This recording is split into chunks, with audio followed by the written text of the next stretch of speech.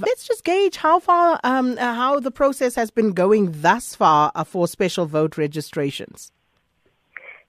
Special voting registration has been going very well.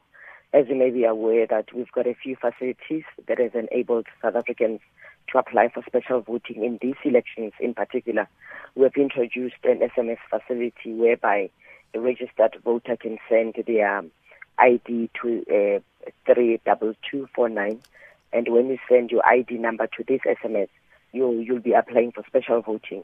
And that has actually helped a lot in terms of ensuring that South Africans are able to access the facility as much as possible.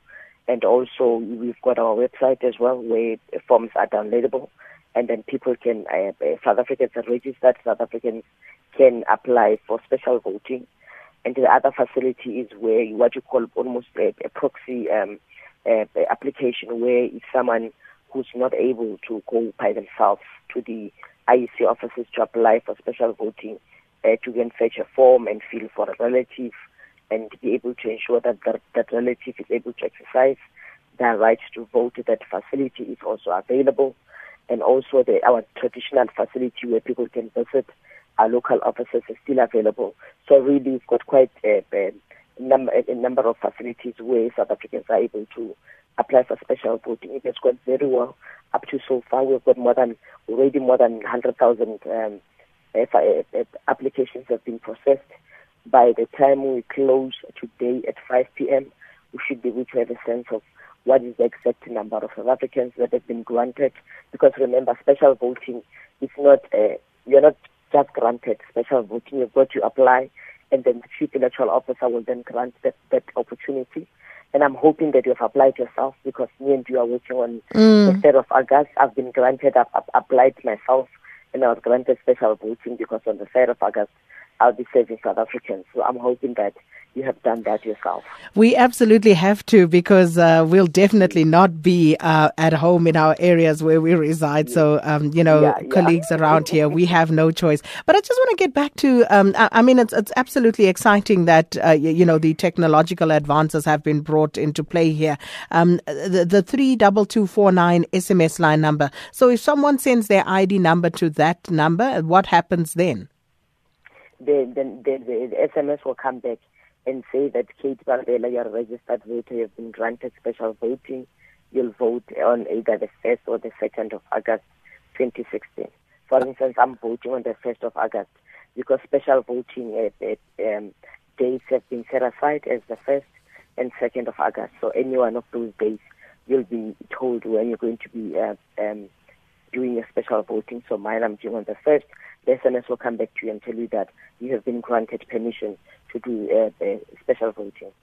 If it is as simple as all of that, isn't there a loophole that, is open to abuse, whereby people could just for the sake of it apply for a special vote then? Not really, because remember, special voting, we have made it, it's an open facility. It's not an exclusive facility. If you are a registered voter, the sad part, I think, for election officials, which you have picked in the past, you find that someone who does not necessarily need special voting, who doesn't have to, so someone will apply for special voting, and if they're sick or they're disabled, the next thing our officials go to their home. Then you get there, you are told that this person is not home, or they've gone shopping, those type of things. That has been the experience, but I believe it comes to the territory. If that happens, normal officials just proceed and go to the next one. And we're hoping that maybe with amendments of our legislation, we're hoping to deal with this type of loopholes.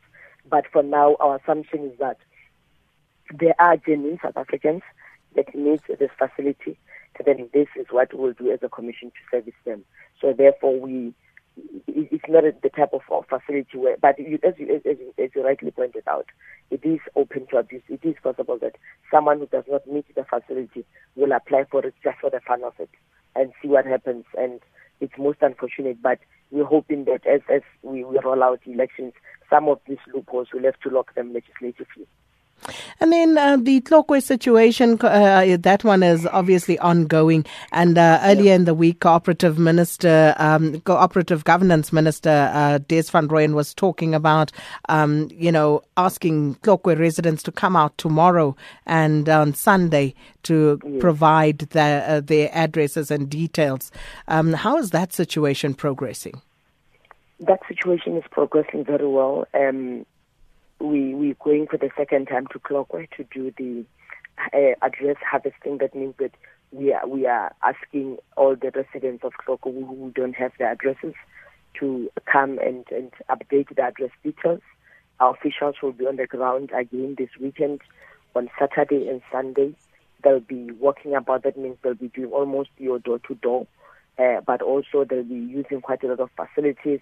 We've got adverts. We've got adverts on radio, on print, but also we're doing quite a lot of things. We getting our officials to walk about and to talk to residents. We've opened our voting stations in those areas just to ensure that we allow this process to be as effective as possible. It's quite a lot of hard work on the part of the officials of the IEC, because as you may be aware, sometimes we're calling, but we might not be having people coming through, and so we really are ensuring that we're doing everything in our power to ensure that we have addresses of residents of Tlokwe, our registered voters in Tlokwe. So really, we are appealing again this morning. Anyone who's listening and they know that they've got relatives in Tlokwe, they must just extend the message for us to say that as IEC, we are looking for addresses to ensure that the voters' roll is updated on time for casting of the ballot on the 3rd of August.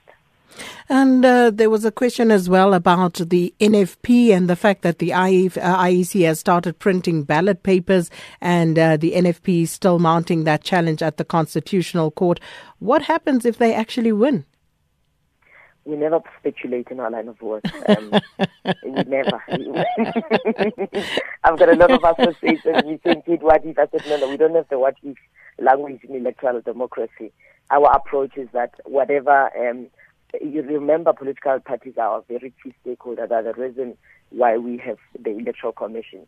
So therefore, as and when processes unfold, we'll take them in good stride. So we'll see what happens. It's unfortunate, I must say, even my boss was saying that the Chief Electoral Officer and the demonstrator that these type of situations are not the situations that we desire.